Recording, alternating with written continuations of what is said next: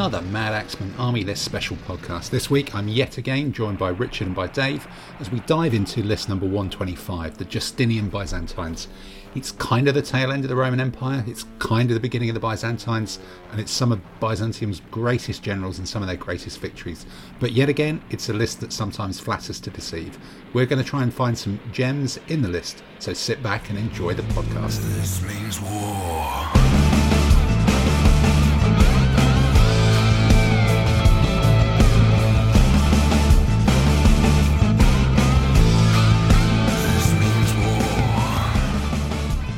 Okay, then, well, welcome to another list podcast. I'm joined again by Richard and Dave, and this week in our tour around some of the, I guess, the popular but less loved, if that's not a contradiction in terms, lists. We're into the Justinian Byzantines, the very first Byzantine list, the one that's at the start of that sort of Dark Ages section of the book.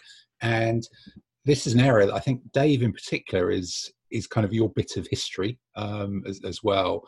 Just as a bit of context, Justinian, he's kind of it sort of feels like he's halfway between the last of the Romans and the first of the Byzantines, but he presided over a pretty sort of kick-ass pseudo-expansion of that Byzantine Empire. They reconquered a lot of things. They were in Spain, they were in North Africa, they were in Italy. They had a pop at the Sassanids as well. And he did quite a lot of stuff at home. I think this is the guy who kind of built the Hagia Sophia as well. And fascinating period for what, currently is a pretty thin list with some pretty standard troop types. But I don't know, Dave, do you, maybe for starters, do you feel that given all those different theatres that they operated and how successful they were, that this list as it currently stands really nails what this army's about, given the successes it had? Yeah, I think so. I think it's pretty reflective of it. Essentially, this period is a continuation of it's the Roman Empire after Rome has fallen. So it's the Roman Empire continuing out of Constantinople. So it's got a very the army list, and it's got a flavour of being Roman army getting rubbish in the infantry, but the cavalry force becoming much more important, and reflecting the peoples and its opponents around it. As we said in previous ones about Romans, the Romans were very good at adapting to who they were fighting.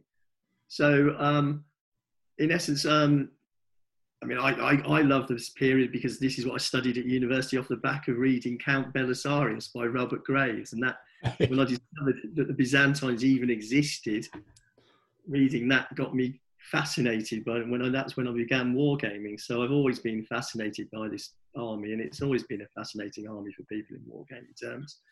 I think you've almost got three periods. You've got the early Justinian period where they're fighting the Persians. Then you've got a period where they're fighting in North Africa.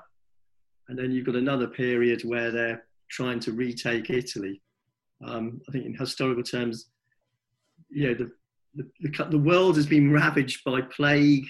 The populations have deteriorated. The Romans are a shadow of their former selves, but Justinian's trying to re-establish the Roman Empire.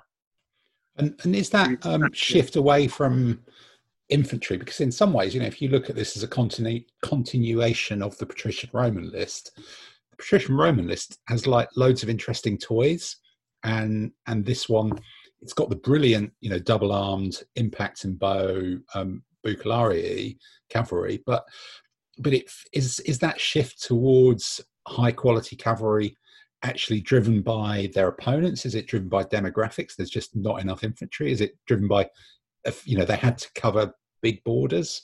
Of those three things, what's your leaning?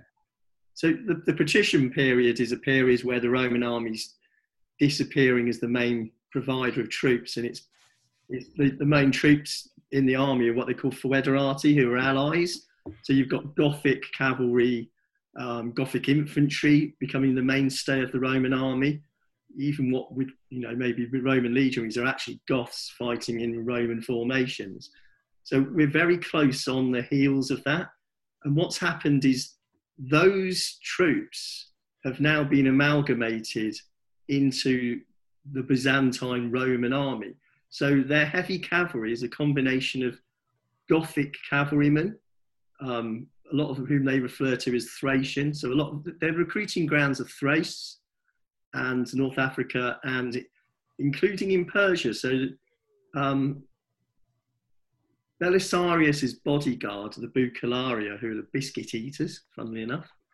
Okay, that's a whole other story, yeah. The general is allowed to have a bodyguard he recruits of himself, and those are called the Bucellarii. And those are more often a mixture of Persians and Thracian heavy cavalry who are fighting in the Roman manner. So they're like basically allied mercenaries that have been incorporated into the Byzantine Roman army and are fighting in the Roman manner. And you've got other cavalry who aren't quite as good as those bodyguards, who are called the Cavallarioi, etc., etc. But the infantry... from a war gamer's point of view, do where are those people being brought in? Would you say that means picking your Essex figure and they're all the same pose and they all look like Byzantines? Is your gut feel that there's scope to be a bit more left field and varied in the uniform, or were they, you come and work for us and here's the uniform, put this on, here's the name badge, 5 stars if you stay 3 campaigns, a bit like McDonald's on horseback? I think it's a bit different between the two troop types. So the Cavallarioi are basically the descendants of, they are true Roman citizens in the main, whereas the bodyguards, the Bucellarii, they are the hodgepodge. So you see them in different guises all over the sort of former Roman Empire. So there'll be a mix of Huns and Persians and Goths and Herulds, probably very few native sort of Byzantine troops in there, with a high degree of personal loyalty to the general. So you've almost got, just as you had in the West, this sort of descent into sort of early feudalism. That's a bit what these bodyguards represent. And they're also a bit the breakdown of the authority of the emperor. So, you've got that stress between these great magnates and generals with their own bodyguard and the regular army, which is okay, but it's heavy cavalry bow and heavy swordsmen. Neither of them have impact. Neither of them have the aggression. The aggression is coming from people, foreigners, who have entered Roman service. But I'm thinking from a figure and painting selection point of view. So from a figure painting, the Bucellarii, I think a lot of them would have retained their native dress. A lot of them would have picked up some Roman. So you can really have those units be very colourful, I think, very flamboyant, and the rest of it a little more sort of dulled down and bland. Now, I'm wondering, if you were... figures and what type of figures to use for the army. I mean, it's an army which I've always wanted to do and never felt the figures have been quite there. And I think some figure manufacturers come up with them now. But I agree. I think, Persian helmets with Greek, with Byzantine Roman helmets, a real mixture would be good. No, just thinking about that, maybe, this is kind of list speculation, but from the way you're describing those as a series of bodyguards, different ethnic groups tied to generals, that this list with 1 to 4 or up to 4 of these high quality double armed cavalry, in some ways it sounds like you could almost do with a caveat of it's 1 to 4, but you're only allowed 2 in any one command. But then again, I suppose these armies sometimes scaled up. Sometimes you're representing a tiny force. Sometimes you're representing a much bigger force. So the idea of having 4 of them is a quarter of the army or 20% of the army. Perhaps it just works. Maybe it's just a variable scale thing. But if you were doing a historical battle, you might have had 2 different. That's a difficult one because you'd have a real range of armies. There were times when Belisarius went into Thrace and into Romania with just his bodyguard, and things like that. Then you had much larger pitched battles. So, Okay. All right. And then just a kind of quick cant around the infantry. So all of the Goths and the rest of it fighting in Gothic style, they've kind of petered out, and they've all just been given uniforms, and they are, Byzantine bog standard infantry who've lost a bit of the magic. And was that because there just weren't scary barbarians to bring in from elsewhere, or did they fight in sort of smaller blocks? I think there is the option for the dismounted heralds, isn't there, in one of these lists or something? I think the dismounted heralds are specific to Italy and Nazis, right, and some of the periods like that. I think in reality, in the early period in Persia, you should have a lot more infantry in reality, and light infantry. But it's a Byzantine army in war games terms. It's cavalry first. You're going to not choose them, and I suppose there's quite a few javelin men and another thing once you get down to the bottom of the list. You can take the ally with all the impetuous heavy foot, and that sort of represents it. I think where you're hiring a whole tribe, you still get that kind of impetuous foot, but where you're representing individual units that have maybe been in Roman service now, maybe for a generation, they've been taken the company rations too long, and they have lost a bit of that zest. Okay, so maybe then maybe putting it a different way, then this is one of the lists where the concept of an allied contingent actually represents not, hello, let's form a political alliance and go over there and kick someone's, whatever. Some of this represents a decent sized contingent of mercenary troops all fighting together with a slightly less, reliable general within the context of the allies represent the same way that the Foederate foot represented the patrician Roman, but just with a slightly different command structure sat on top of it, arguably. Yeah. Yes, or people who are almost like a client kingdom, where again they're being incentivized to fight for you rather than the Sassanids or the Bulgars. Okay, all right. So it's just a different way of looking at the concept of ally. Then fine. All right. Well, look, that's an interesting canter through some of the history. Let's crack on with the lists. This means war.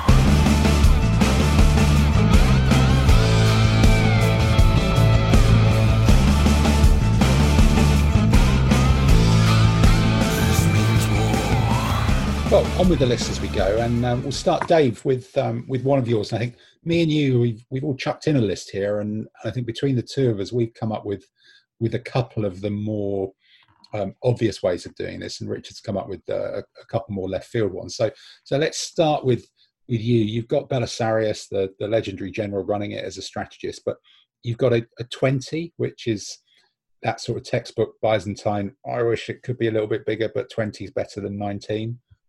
Number there. You've got an initiative of 4, which is pretty stellar. But just talk us through your commands of 11, 6, and 3. So clearly the 11 is going to do all the heavy lifting, but just run us through the troops in line by line in that first corps under Belisarius, the strategist. So I've tried to make this relatively accurate as a Byzantine army. So I've given the general. So the first command is Belisarius himself. He's a strategist. The idea of this army is it's going to be lots of cavalry racing around in individual penny packets, trying to make a tough work for the enemy. So I've gone for a lot of commands. I've got a strategist in the first command. I've got a brilliant general in the second, and then the third command is also. So command 3 is the one which goes down first. He's got a really top draw heavy cavalry general. Now, the idea of that command is only 3 in that command with an ordinary general included. So that command can either be put down first in the middle of the table to see where, I'm going to win the initiative. I'm going to be able to get a good look at my opponent's army. If I put down that first command first, I'm going to get to see most of my opponent's army before I put down the bulk of my. And those three, that's just one Bucalari with the general, one Cavallari, who's just heavy cavalry bow, and one light cavalry bow. It's your textbook tiny heavy cavalry command. And I'm trying to work on the flexibility. So that command can either go in a flank, it can go in a ambush, it can go on a flank march, or it can go down first as a chance to see where the opponent's army is. Then the second command I would say to go down would be the brilliant commander, and he's got 2 heavy cavalry. He's got another general himself. Well, another general who's a heavy cavalry. Sorry, another heavy cavalry. Yeah, I've taken him out of being a brilliant. I didn't want to have a brilliant general included. Actually, I thought I had second scary. Yeah, especially with a break point of 20. Now, what I wanted to do with that command is actually represent something Belisarius did, and that's what Belisarius did in a lot of his battles. Would create a lot of ambushes. So I'm giving myself the ability to create a lot of ambushes here. Command 3 can be an ambush, but I'd actually like to try and put those Huns into an ambush, and because with a brilliant general, I can spread that command out and put it where I need to be. So it can. Yeah, because that's got 3 light horse with your 3 heavy cavalry, and 3 light horse is actually starting to be a lot. But so you're seeing those operating, maybe the 2 elite Huns operating separately to the block of 3 heavy cavalry and the other light horse. If I can get those Huns around the back of commands and things, they will charge into the rear of things on themselves, because they go in, get a 1 for being in the flank, 1 for being an overlap, and they're elite. So I want to use them as I say, Alex, I would take issue with the list and say that the Huns should be able to be medium cavalry elites, because I think they need to have a bit more impact. Belisarius used his Huns as impact troops quite often, and they were fighting troops rather than just skirmishing troops. But I want to use them. So again, I've got a strategist. I can put down 3 ambushes. I can make my opponent sit there and go, Jesus, is he coming at me in ambush? Is he coming? Yeah, that's a good. But that's one of those extra things about a strategist that's very easy to forget, isn't it? It gives you a third ambush marker too. Yep. So you could actually sit there and go, right, and core 3 is going down as a flank march, and I just, I put down my first command could maybe just be 3 heavy cavalry, and then I can put down the major count, the strategist. Now the strategist, again, because he's a strategist, he's got the ability to split his commands up and use a lot of maneuverability. Something I'm not. So yeah, so you're 11 there. Talk us through those, line by line, how you're going to put them down, how you're going to split them. Is that 3 groups? I'm guessing. Yes, I would imagine so. Yeah, depending on. I think the first thing I'd put down in that command would be the infantry. I mean, to some degree, you've got scutatoi, which are heavy swordsmen in this period. Now, in order to sort of get the points to play somewhere else, I've made them mediocre. I'm just going to use them to protect my bowmen. I'm going to put them with the bowmen. What I want to do is get the bowmen into a situation where the bowmen are adding their shooting with the cavalry. So you've got two normal bowmen, 2 mediocre heavy swordsmen as a block, and that's 4 wide. But you're really playing with the bowmen and using the scutatoi to help them.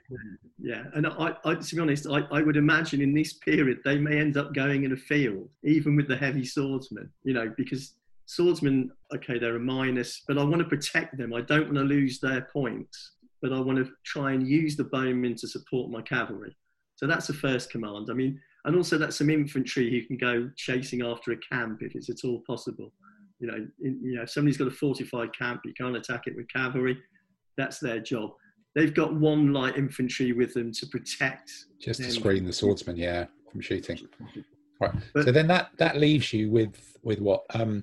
2 bucellari, 2 heavy cavalry, 1 medium cavalry, and a light horse bow. So you've got 5 cavalry and a light horse in that one. Yeah. So the real for the army is going to be combining up the bucellari heavy cavalry impact elite with the heavy cavalry bow. I want to come forward with them and try and get them to combine up with the other heavy cavalry impact when I can get that opportunity. If I'm going to have to do a fight, I want to concentrate my heavy cavalry together, particularly the impact ones.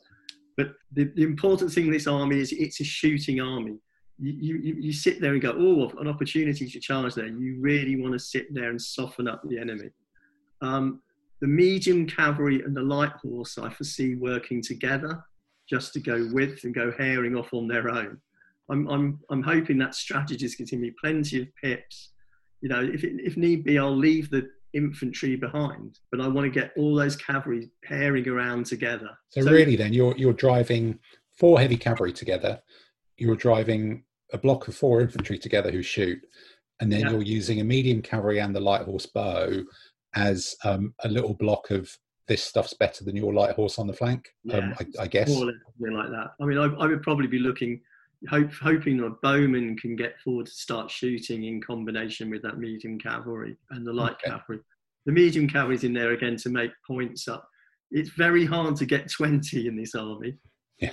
And you can do it if you get a lot of medium cavalry bow, but medium cavalry bow are really, really weak, particularly to other people. If you're facing someone else who's got a lot of bowmen, you will get shredded. I've played with the Byzantine army in Bournemouth, and I took a lot of medium cavalry impact, and they won good on some games, but when they faced bowmen, they got shredded. So the medium cavalry is there just for cheapness and to get it up to 20.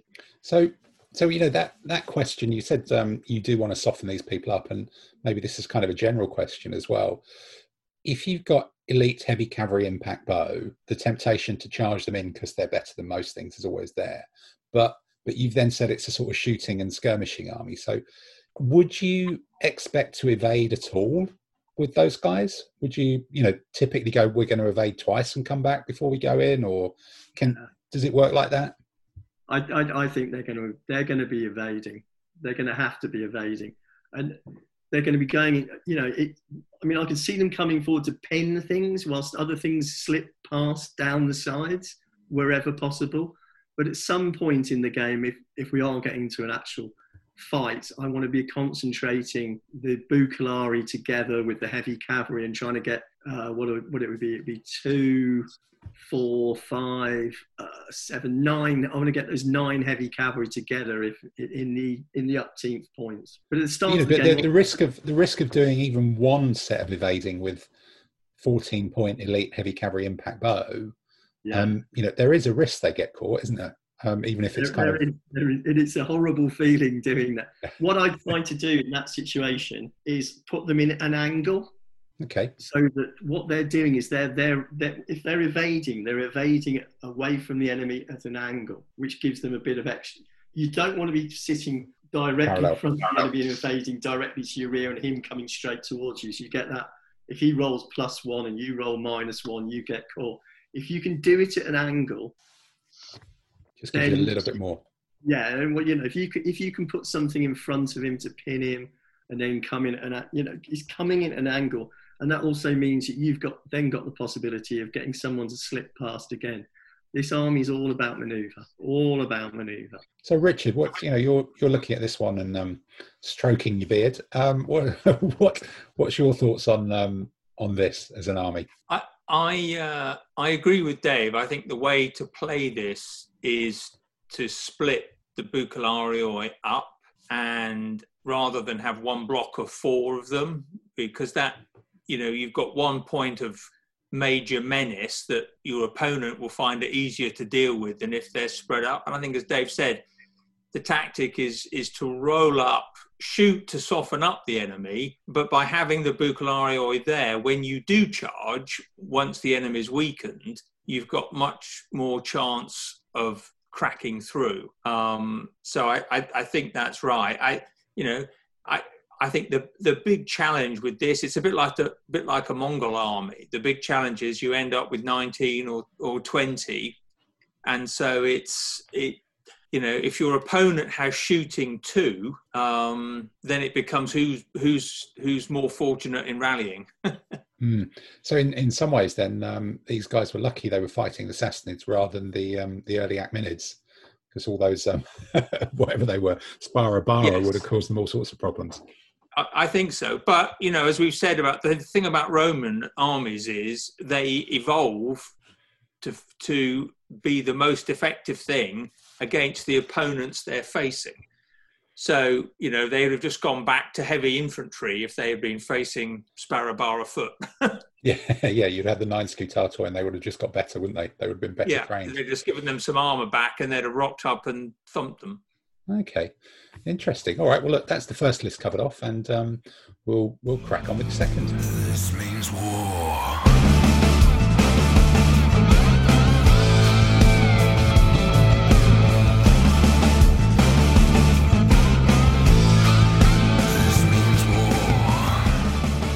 Look, Dave, you've done the textbook Belisarian Byzantine one, and this one here that we're looking at now is my version of it. Not the textbook one at all, but this is in that theme of evolving from the Roman Empire and the patrician Roman. This is a sort of evolution of that, of a way that I've taken patricians before, really looking at it and saying impetuous heavy cavalry and medium cavalry are pretty good and pokey. It gives you an interesting game, a decisive game where you can overwhelm the enemy if you're lucky and do it properly. And this is sort of a chance to do that with good initiative, because a lot of the Byzantine armies have the barbarian armies have quite poor command and control. So this is good command and control, but a kind of hairy Byzantine army. So looking through this, I've got to 22, possibly a record for Byzantine armies, and using a herald ally. But what this gives me, again, going for the strategist, because I think if you're playing with impetuous cavalry, you've got to own the terrain. You really, really do.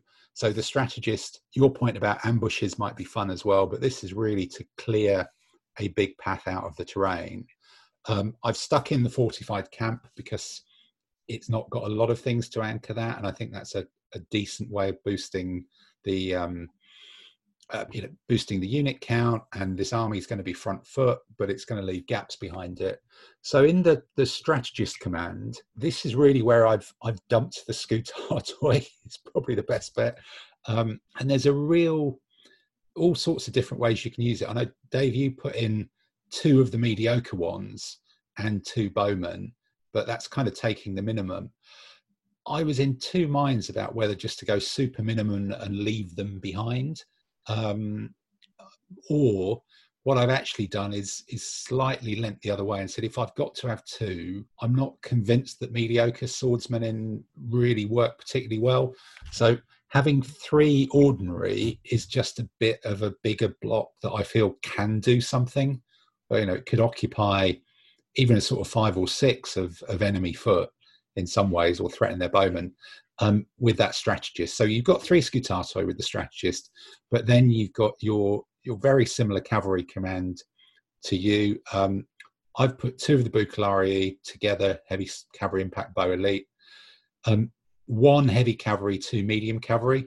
I just feel a bit more comfortable playing with 2 mediums and 1 light horse bow. I think you're right, they are vulnerable, but with 3 heavy cavalry with them, I think there's still scope to use 2 mediums. That's getting you up to 5 wide plus 3 more for the Scutari. You've got 8, 9.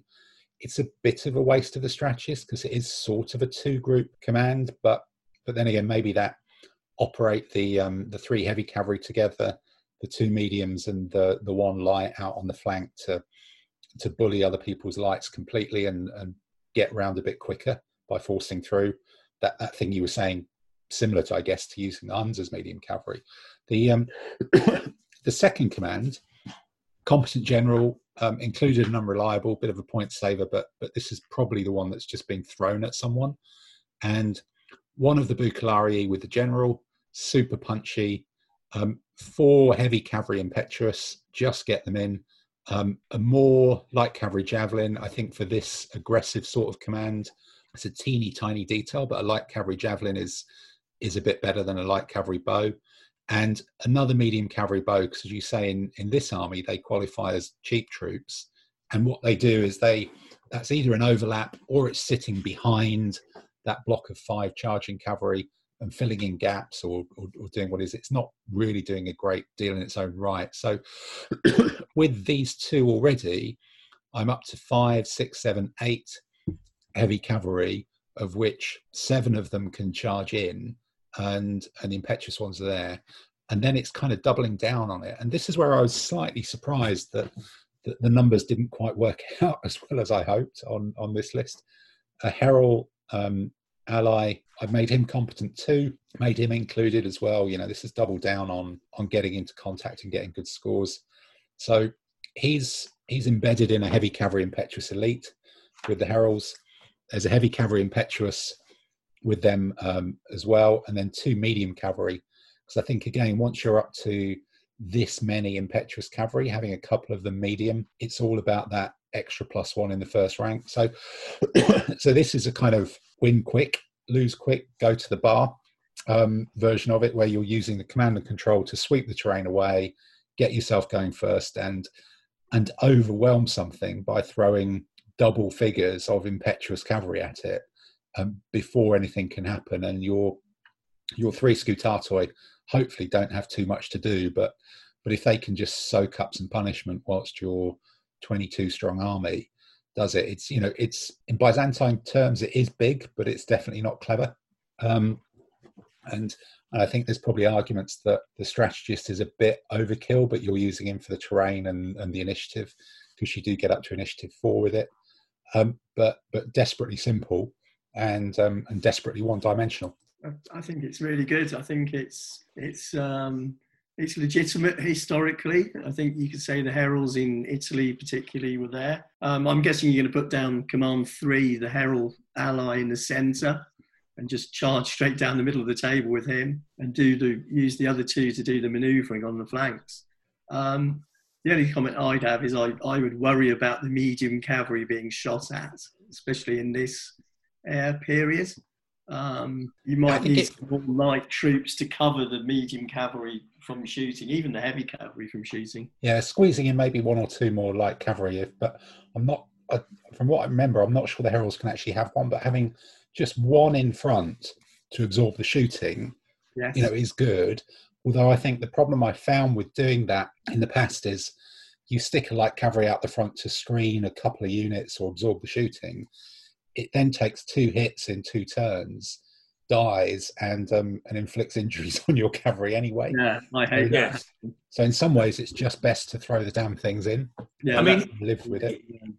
I think it's a very interesting. It's a bit similar to a version of the Goths that I ran under Theodoric, and the only thing I think I like it as it is. I would think about making.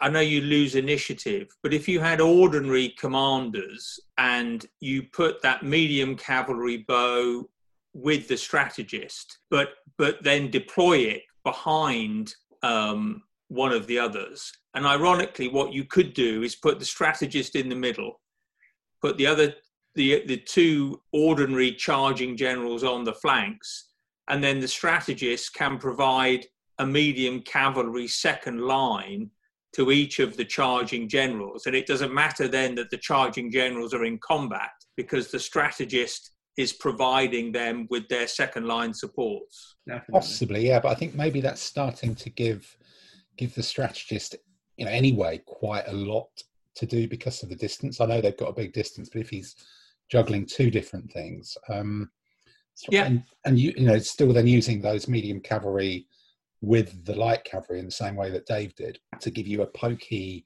thing to take somebody else out on the flanks with their light horse. But this is simple Depends on the stuff. terrain, yeah. In terms of terrain, and then keeping the strategist and the initiative of 4 just gives you a lot more chance of making that terrain decision or owning that terrain decision. It's you are putting quite a lot on a +1 on 1 dice roll at the beginning of the game, which is always the gamble with this sort of thing. But as a way of creating a Gothic army with good command and control, or good enough command and control to steer your cavalry around, it works. In some ways, I might even think drop the units down to 21 and take some of those generals out, because they are a bit, then totally committed. Okay. And you might choose to move them up and down the line and decide which one they join in combat, rather than tying them into one of them. But I think partly if you give yourself too many opportunities to think with armies like this, you end up using them wrongly. There's some ways about being committed at deployment to a plan and then executing that plan. That's it. I think if you can use heavy cavalry impetuous, including a general is not a bad thing, because it keeps you to what their mission is. Yeah. I mean, I definitely have it with the heralds. I mean, I run a medieval Spanish army a lot, and I always have an included general with my knights, because I've got impetuous knights. Their job is to charge in and win. Yep. And it doesn't matter if the general's out the back or not, and you're sitting there wondering, should I do this? Should I do that? You just got to get stuck in with them. Yeah. Start rolling the dice, really. Exactly. And if they blow up, they blow up. Yeah, no, it's still, clearly it's got those same core components, but it's got quite a different play style to yours. You're talking about evading. I'm not doing any of that at all, really. One argument I wonder is if you want to put the strategist with the Byzantine gepids, the heralds, whichever they, if that makes sense, you might want to use the strategist to control them. That's just one thought I might have. It is tempting, but I'm just wondering, if you did that, are you actually talking about flipping the heralds into the first command and the heavy cavalry bow into the second one? So then you get heralds and scutatoi, and then you get an actual tactical faffing around shooty bowie command. That's the problem. Trying to move the heavy infantry and the heralds with the strategist is going to be that's going to get very difficult. I'd just be tempted to have a kind of a micro command, possibly, of Byzantine cavalry, just to charge off and do what they will somewhere. But I think I'd take that out of the strategist command. I'd use the strategist to create a micro command, because once the scutatoi have been dragged up into place, they kind of sit there and absorb things. Other things are kind of committed, and then you probably do end up at some point with a medium cavalry and a light cavalry spare and lots of strategist points to do something intriguing with them. I think there's an argument here that you could use those scutatoi in the first command to just plod across the table and try and pin some enemy. If you get within one MU, 40 millimeters the enemy, you're pinning them. And it's still a long time to beat them. Yeah. To be a sacrifice, whilst your cavalry can get around the side, maybe. The great thing with this army, if you can get any of those Bucalari heavy cavalry impact bow elites round the rear of the enemy, when they charge in, they're going to kill things very quickly. Yeah, they take it out completely, don't they? Yeah, just in one go. Get them hitting stuff in the flank, they're going to do some quick kills. This means war.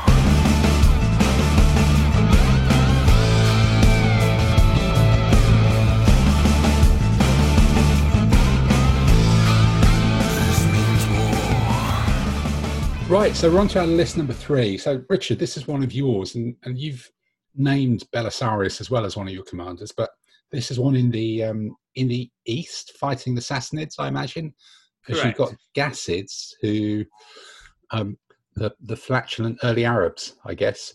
Absolutely. Or the Belcher dynasty or something like that. So you're at 22, no fortified camp, so it's all troops, and you've got a 10, a 4, and an 8, and you're going with strategist, ordinary, competent as well. Run us through it. Which one do you want to start with? The micro command seems to be the overall, perhaps, and then go into the details. So it's 22, of which only 1 is a light infantry. So you've potentially got 21 that will stand to a greater or lesser extent in the line of battle. People won't expect a Byzantine army to want terrain. So the idea then of the Gassanids is you've got a 6-wide medium foot. So you would hope to either have a field or a plantation. And the other plus of this is if the opponent does have elephants, you've got a 6-wide medium foot group, including 2 javelin men and some shooting, which is going to make, I think, any elephant Death Star just think a little bit about it, particularly if there are 2 light cavalry javelin dancing around on the flank. The idea of the smaller command at 4, it's got quite a lot of strike, it's got a lot of shooting, it can ambush, it can flank march. So it's a Byzantine strategist's little toolkit of trouble for the opponent. And then what's a bit different about the main command is inspired really by some of our previous talks. I thought, what helps cavalry? Tim's told me 2 heavy spearmen helps cavalry. And guess what? You can have the heralds starting off as full strength heavy spearmen. So now I've got 4 heavy infantry with the 2 mediocre heavy swordsmen. I mean, ideally they would have been ordinary, but it is a small army anyway. But now you've got 4 heavy infantry plus 4 heavy cavalry, and to their one of side or other of them, another 4 heavy cavalry. So the idea of this is to really use that maneuver to try and create flanks, use rough terrain to create a mini castle to threaten the enemy, while you bring up the shooters and pour it on and force the enemy ultimately, hopefully, to attack you at a disadvantage. Yeah, because you've still got 8 heavy cavalry here, haven't you? And you've got 4 of them with the elite double, whatever. The rest are just straight heavy cavalry, so that's quite decent. And then with 4 heavy infantry well. and 4 medium foot. Again, the javelinmen and the bowmen aren't that great, but if you've got 6 of them, most of the time your opponent isn't going to have 6. So there's a good chance you'll have an overlap, and with a competent general, you might get to attack and push something past his flank in the initial attack. I just thought it was a bit different. I wanted to try something a bit different to what I could do with the Mongol army, which is what the Byzantines at first look remind you of. Dave, what's your thoughts? Are you thinking Sassanid Persia's going down if you're driving this one? I've seen lots of people with Byzantine armies to try and get the points up and the numbers up use the early Arab ally. They quite often do it with a couple of camels in there as well. But I like it. I mean, I think you could even have them in it. 4 of them in an ambush. So you could have a javelinman and a swordsman in an ambush, and the first command could be put down. You just put down the 2 light cavalry and the 2 bowmen, something like that, and make people. I think the thing with this army is you're going to have to really make people think about what's coming up. Tim, yours is different. Yours is pretty one-dimensional, straightforward, bang on in. There's lots of ways you can make people really think about this. If you put a lot in one ambush with that command, you could even, as Richard says, use command 2 completely in an ambush. You could end up with 12 troops in ambush or in flank marches and only 10 bases on the table. This is one way. This is the one way I think it, and that's a very, very much the historical way these armies fought. So I think that's interesting. I still think the spear and the scutati are a little bit delicate. I guess one thing you could do actually, Richard, looking at this, you're with a strategist and competent, you could drop the Gassid down to ordinary, and you could include him in a light horse unit, which would give you another 6 points, which would make your scutati back into ordinary. You could probably even support. Can you support them? Yeah, you can have them as ordinary supported for that, and having a light cavalry javelin general in that command, where actually you're probably fighting with the 6 foot, or the 6, not 6 feet, 6 foot, 6 infantry, would not be as risky as it sounds. I think that was one of the things that Dave, you'd done with one of your allies for the Romans in that Ionian last time, and it just makes your light horse a little bit more punchy. And I think the general is allowed to be included in those light cavalry javelin. He is. Just looking at he is. Definitely.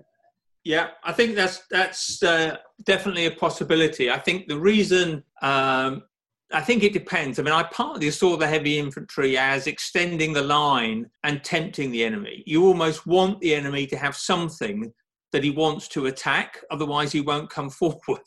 Right. So that's part of what was in my I think the Ghassanids, none of them are that strong, and so you want to be able to move them. I want to be able to move them, and because they're going to win by hitting flanks, and so that I think what you've said is perfectly valid. I think it depends, kind of what if it's a 1 day or a 2 day tournament, really. Yeah, true.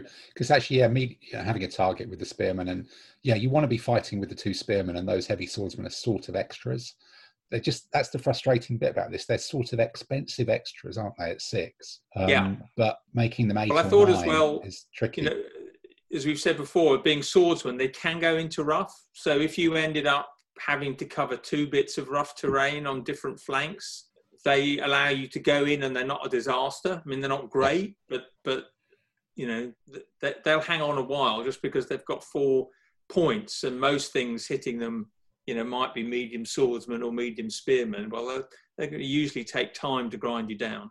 Yeah, and actually, just thinking about other things, you could almost make that third command out of Byzantine troops as well, couldn't you? Because they can have Well, it's funny you said javelin and that. bowmen. Yeah. I think we'll find that in the next one. Oh right. Okay. Well, look. Let's go on to the next Spain's one. war.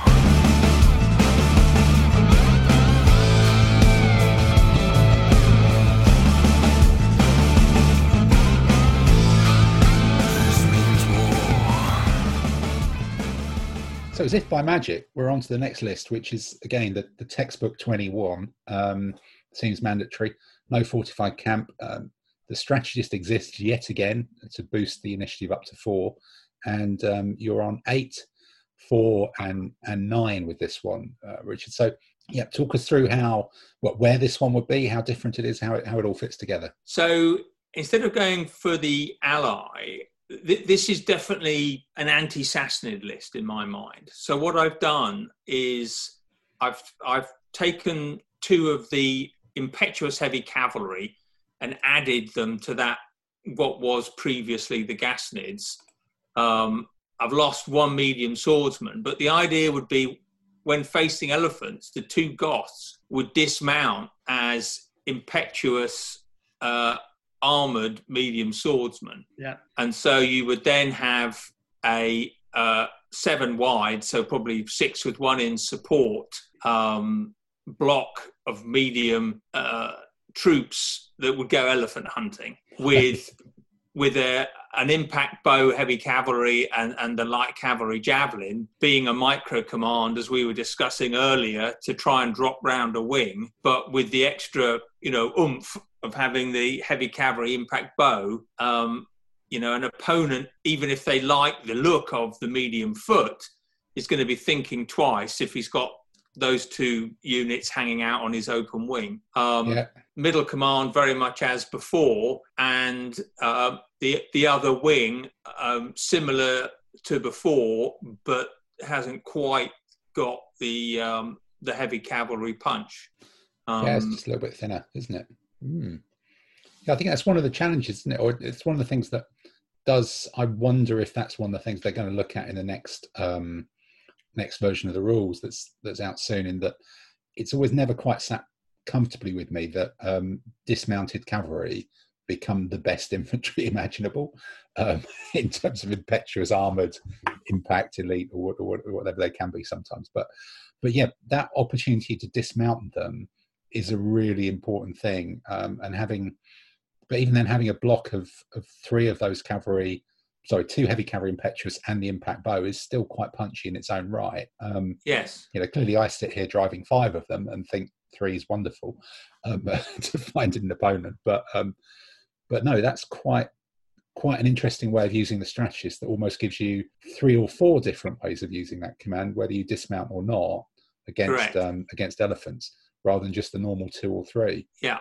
Dave, what are you thinking on this one? I think the dismounting troops in this set of rules is a really good rule. I think it really helps. You didn't have that in FOG, and you can only do it in certain situations against elephants and things. Well, no, I'm not disagreeing with the concept of dismounting. I think it's actually in the rules. I think dismounting probably happens a bit too often, but as a game balance mechanism to flatten out elephants that's justified. My only question was having them dismount as a troop type that essentially doesn't exist. Armored, impetuous, medium swordsman is possibly a little bit strong because but that's only a tiny detail. That's the kind of thing. But yeah, don't get me wrong on that. I think in actual facts, I think you're right on that case, because historically Narses dismounted his Goths and his heralds in Italy, and he used them in the centre of the army as spearmen. So maybe there's something in that there as well. So this is another way of running the Byzantines when you've got elephants around, and also to use some cheap troops to bring the number of, get your army break up, get yourself over 21, is to use the javelin men. It's quite common to have almost a micro command of javelin men off to one side to get yourself 2 large, cheap, good quality cavalry commands. And I think that's a good way. And it's an interesting way of running cavalry armies, and I think it's very valid. I've seen people do it with Scythians. I've been sat there going, wow, that person's got 4 javelin men and a light horse, and it's there, and it's actually a really interesting command. That I think that's really good and really valid. And I think again, Corps 2 is another one which can flank, march, or ambush. I seem to be going on a lot about ambushes with this army, but yeah, there you go. If that's what they did, yeah. Okay, interesting stuff. So look, so that's actually how many we've done. 4 lists now, haven't we? And I think they're actually all surprisingly different. And for a list that when we were chatting on email about setting this up, I think I said there is so few troop types in this list. I'm now sat here scratching my head and wanting to go back and check the list, because we seem to manage to find all sorts of different stuff that I don't remember seeing in there, because your eye is so drawn to the cavalry and then that block of scutatoi, and then you just steered down a route. But looking towards the tail end of it, and even thinking of the Goths as potentially dismounts and get the Slav in there and all the rest of it, you can actually get to that 4, 5, 6 medium foot command to go into terrain, to give you that option. That then suddenly, I like the idea that if you've got a plan for terrain and you've got troops for terrain, which this army list does, that obsession with getting a strategist and creating a billiard table suddenly falls away a bit, and that kind of takes off the scales when you're looking at all of the other elements in the army. So that's almost the trigger. Can I get 6 or 7 wide of medium foot? And the answer is yes, which suddenly makes all the other dominoes about the orthodoxy of using the army start to topple over as well. Yeah, Definitely. Yeah, you could definitely give up some command in this version and either go for the camp or go for another unit or 2. Yeah, no, again, that boost up the scutatoi.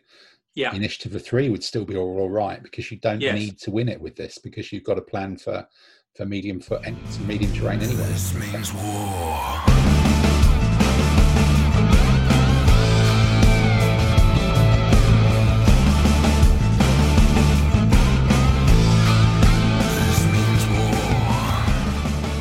Okay, that's all the lists covered then. And as we normally do, wrapping this up in the last few minutes, Byzantines, it's another one of those armies that everybody used to have the same figures from Essex, but now there's starting to be a few more different types coming around.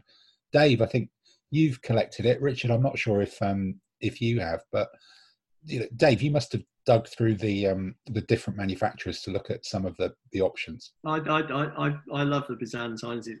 I specialised them at university. I really liked the Khorasan Nicaphorian Byzantine figures. Did them a long time ago, and I really love them. Do they work for this period? Because that's I'm old and they don't at all. Okay, never mind then. They're completely. So with the Justinian Byzantine army, I've always been sitting there thinking, you can use Roman figures, you can mix it up. And I think recently War and Empire, Forged in Battle, have done a specific Justinian Byzantine range. And I painted them up, love them to bits. They're very, very accurate in my opinion. And they've got the mix of figures right, so you can create all the different troop types. So you've got a Bucalari figure who's distinct. I mean, they're very much based on the WRG book. Yeah. May or may not be accurate in actual fact. But you've got the troop types. You've got a heavy cavalry elite. I think actually history was based on that. The original army was based on that book, wasn't it? That's how they equipped it. Belisarius was flicking through his WRG and going, right, we better make trousers for these guys. Oh, yeah, exactly. Yeah, so, I mean, yeah, you said they've got the figures. So you've got that Bucalari, the guard, companion, comitatus, cavalry figure, and they're distinctive to your opponents. That's the most important thing, so you can see it.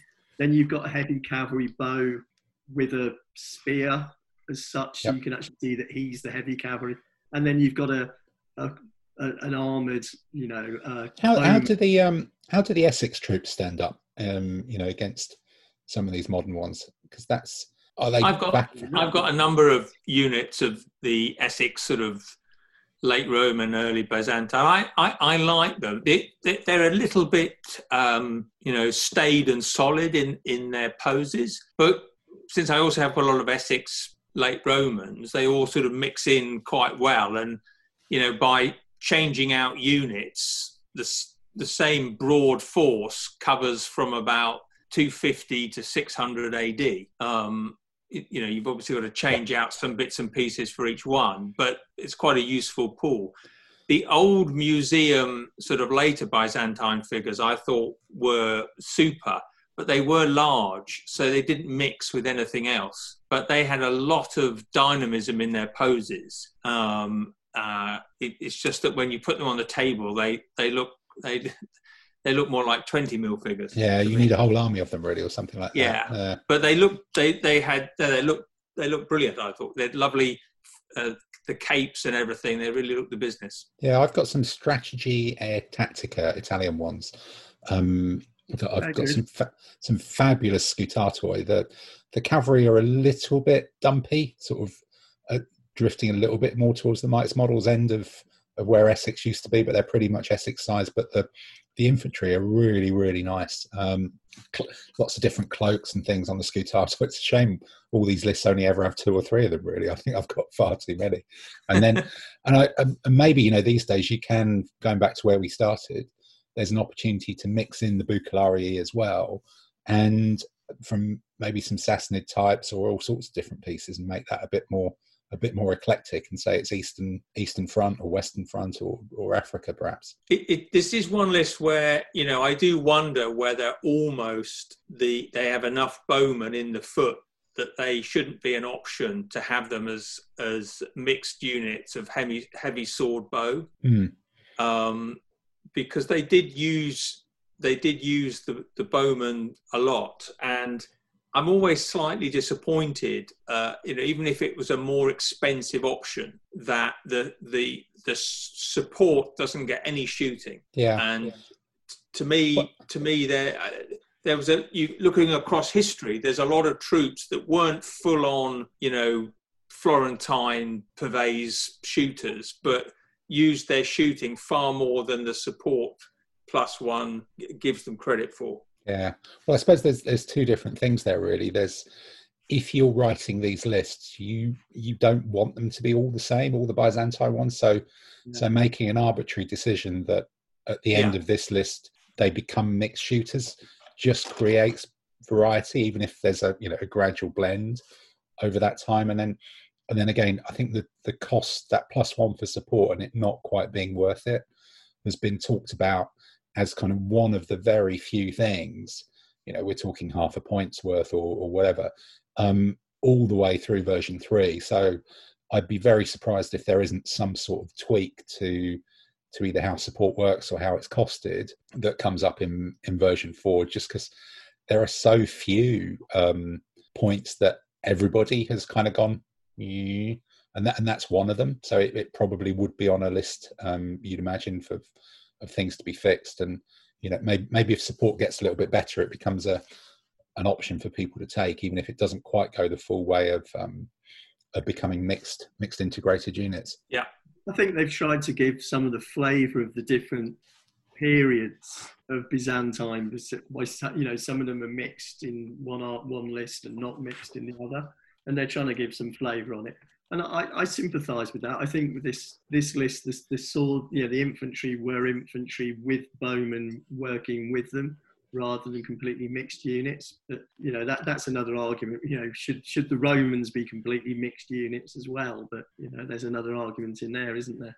Yeah, well, I think there is, but I think that probably sounds like another argument for another podcast. And maybe if they're still working on, didn't I do that well? Thanks, Dave. We've done that twice now, haven't we? That was good.